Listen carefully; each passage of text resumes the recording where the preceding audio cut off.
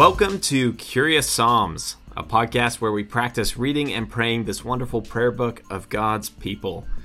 I'm your host, Matt, and today, to discuss Psalm 6 with me, we're delighted to welcome Amy Langle to the podcast.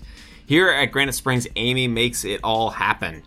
And in addition to making sure that ceiling holes get patched and worship guides get printed, Amy is a wife and mother with a wonderful eye for design. Of course, if you know Amy, which I think you should, if you don't, you would know she's also a lot of fun and always refreshingly honest. So I'm excited to have this conversation with her as we look at Psalm 6. But first, here's Amy reading Psalm 6. Lord, do not rebuke me in your anger, or discipline me in your wrath. Have mercy on me, Lord, for I am faint. Heal me, Lord, for my bones are in agony. My soul is in deep anguish. How long, Lord, how long? Turn, Lord, and deliver me. Save me because of your unfailing love. Among the dead, no one proclaims your name. Who praises you from the grave? I am worn out from my groaning. All night long I flood my bed with weeping and drench my couch with tears. My eyes grow weak with sorrow. They fail because of all my foes. Away from me, all you who do evil, for the Lord has heard my weeping. The Lord has heard my cry for mercy. The Lord accepts my prayer. All my enemies will be overwhelmed with shame and anguish. They will turn back and suddenly be put to shame. Amy, welcome to Curious Psalms. Thank you, Matt. Thank you for having me here. It is a pleasure. Rumor has it you have never been asked to be on a podcast before. I have never been asked to be on a podcast before, and that's shocking. It's a frankly appalling. Who knew that it would be a podcast about Psalms? Would be my first podcast ever. You didn't anticipate that? You didn't chart that out? Nope, it's a bit shocking. However, I am delighted to be here and actually honored to be asked. Well, I think it'll be a lot of fun. I was really excited to have you on. We've talked with, I guess, 5 people so far. So yep. I'm not saying you're number 6.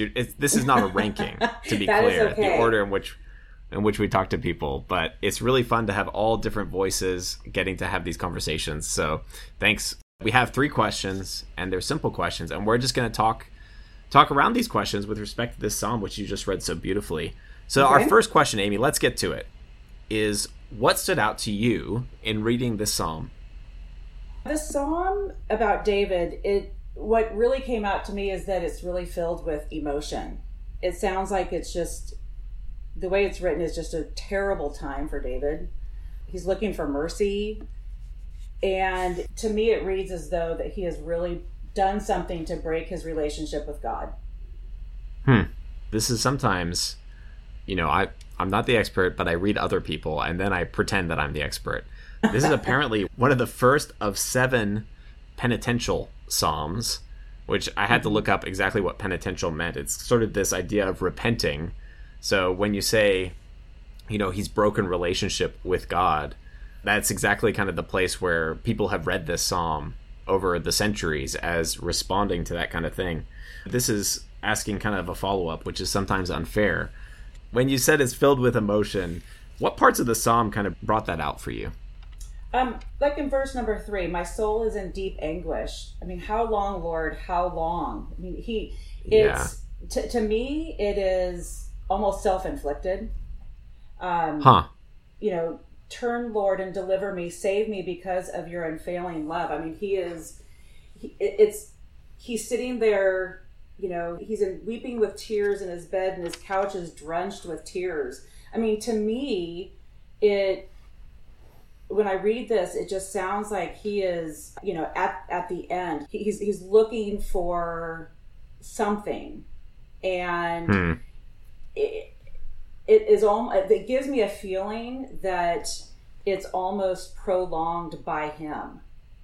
It strikes me that the way you're talking about it is so real and so concrete and so contemporary. You know what I mean? We could say that about people today, right? At the end of ourselves, Maybe 2020 makes us particularly acutely kind of aware, right? Yes. Or reflective of this, right? But it's so true. We have these kinds of experiences, and we're reading a document that is some thousands of years old, right. And yet the experience is so right there. One thing that I wanted to point out, I mean, he's looking for mercy from God. I mean, that is what he's asking. Like, don't rebuke me. And I actually wanted to look into what the definition of that is, of what mercy really is. And what I got out of it is mercy is when you don't get the bad thing we deserve from God, you don't get that punishment. And he doesn't want to be punished. He doesn't want to be like, he just wants to be loved by God again and feel better. And so he's asking for this, and I also in the same breath looked up, really, I wanted to look into what the definition of grace is, because mercy and grace are connected. And grace is when you get that good thing we don't deserve from God. So I don't know if you have anything to add there, but I just found it so interesting that I feel like he's asking, but almost in the wrong way at the beginning, and then it as the Psalms do, they change, right? In verse 8, away from me, all you who do evil, for the Lord has heard my weeping. It's like something shifts in him, and then he realizes that this actually, my prayers are going to be answered. I love, Amy, that you've brought kind of some research and some definitions here, because I do think sometimes it's easy to gloss over sort of what these words mean. And you brought very beautifully classic definitions of mercy and grace, which I think just helps us enter the psalm more fully. David has a sense that he could be rebuked by God. Mm-hmm. We don't know what's going on exactly behind this psalm. That's one of the interesting things, and why they're so universal often, because we don't have the concrete kind of moment that drives it. But I love how you draw us to that mercy language there. It's a plea for mercy, right? And then that shift from verse 7 to verse 8 is so interesting, because just like we don't know the background of why he's pleading for mercy in the beginning, I read 7 and 8, that shift, and I was like, what just happened? Right. Like, right. Like something goes on there. It made me think of the Lord of the Rings movies. I mean, I'm sure this is in the books, so apologies to the people who know the books backwards and forwards. But when Gandalf shows up, have you seen these movies, Amy? Or is this just too nerdy a reference? Okay, nope, good. I have. So you'll have you'll remember what I'm talking about. Yes. When Gandalf shows up to like the Hall of Rohan, and there's Theoden, and he's got that Grima Wormtongue who's whispering, like he's possessed by Saruman, and he's old and decrepit. And then there's this moment where Gandalf kind of casts Saruman out, and then his beard, becomes golden and well cropped and groomed. And he wakes up and he sees his daughter. And he says, "I know your face," right? It feels like verse 7. Right after verse 7, there's like a Gandalf-like moment happening there, where suddenly the king kind of straightens up and is like, "That's right, God's on my side." I know. And even before that, I mean, he even pulled out the, like, no one prays from the grave. I mean, he's even, it's like a desperate plea almost, right? Yeah. So. Right. Yeah. Yeah. Good if you let me, that verse 5 is like, if you let me die, who's going to praise your name? Right. I know, it's right? Like pulling out all the stops. I love that. Yeah. I think that's good. I'm just going to agree with everything you said, and we're going to move on to our second question. I appreciate that, Matt. Thank you. So, our second question as we move ahead, and we've talked maybe a little bit about some of this, but what do we learn about God from this psalm? I think, simply put, that God wants us to repent and pray for our sins. That's what really just came to my mind when I was reading that question. I just feel like, David was praying for so long, and he's been putting his hope in the unfailing love of God, that I feel like that at that point, that is what changed for him, and that's what changed at verse 8. And then it looks, David sees through the prayers because of who God is, and he knows God is a merciful God, and he knows because God will listen to his prayers that he'll be loved by God. And I think once he shifts that in his thinking, He's able to get out of the agony he's in, and it starts to hear answers. You know, it's like a lot of us can't see what's right in front of us because things are clouded, and I think this is an example of that. Sometimes I think we think repentance is just about sort of getting right with God, but it's as if God knows that our repentance and drawing back to himself is also best for us. Yeah. You know what I mean? Like, there's something healing in repenting and processing. And did you just say the clouds kind of lift, right? His vision's clouded, and suddenly he kind of sees clearly. Yeah, I love that. I also feel that if you haven't gone through that before, it's really hard. It's really hard to see how good that can feel on the other end. Oh, that's well said. Yeah. Yeah. So. Yeah, there's nothing about Psalm 6 that feels particularly fun. No.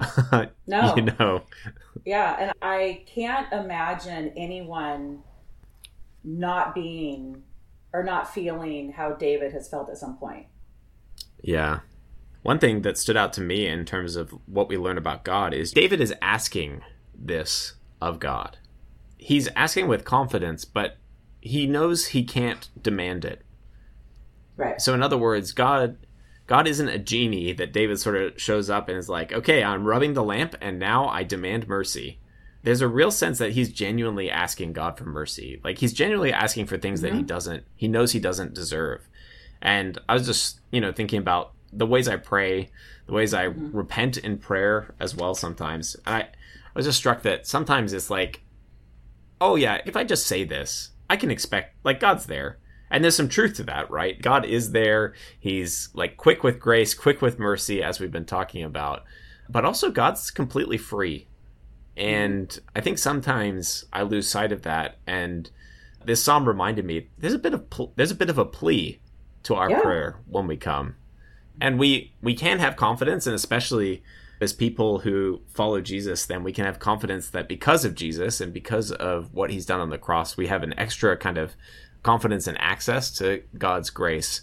But we do well, I think, to remember God's freedom too in the midst of it. So that stood out to me as well, kind of a bit of both the confidence and our need to ask, and really genuinely ask, not kind of assume what God will do, Right. Shall we move on to our third and I'm final ready. question? I'm ready. Amy, how does this psalm help us to pray? So for me personally, Psalm 6, and I have to thank you again because I've really enjoyed this, and I've learned a lot, and I've learned a lot about myself, especially about my praying. And, although I don't want to find myself weeping on my couch and having tears every day. Your new couches. You're going to ruin your new couch. I do feel that, Psalm 6 has really taught me, or it shows us that we should be praying honestly. I feel like, we need to come clean to God, if you will. I mean, ask God honestly to restore our relationship with him when we pray, and, just open your heart when we're praying and be honest. I mean, I, like you, found myself for years praying, and it was, I look back now and remember praying about one, either some superficial stuff, or two, now that I'm sick, please get me better. Or, stuff that was just, I think in the moment it meant a lot to me, but I look back now and it just was very surface. It was very surface. It didn't really dive. I never really dove deep in prayer. And especially being a part of Granite Springs has taught me to pray. And I feel like I had decades of not even knowing how to pray, really. And then learning these Psalms, and even with Aaron's music and learning the Psalms through Aaron's music. I mean, that's extremely moving and has really taught me a lot. So, but this, just to be honest with prayer, and And don't be afraid. Don't be afraid to open up. I mean, and a lot of us pray by ourselves, and no, God is listening. He's there listening to you, and it's not like someone else is, recording you on a podcast.